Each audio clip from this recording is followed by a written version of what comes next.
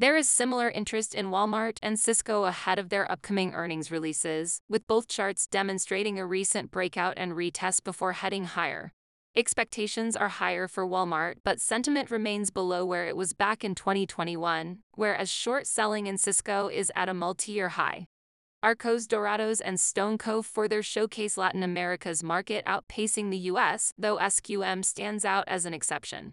Dole's shares are noteworthy.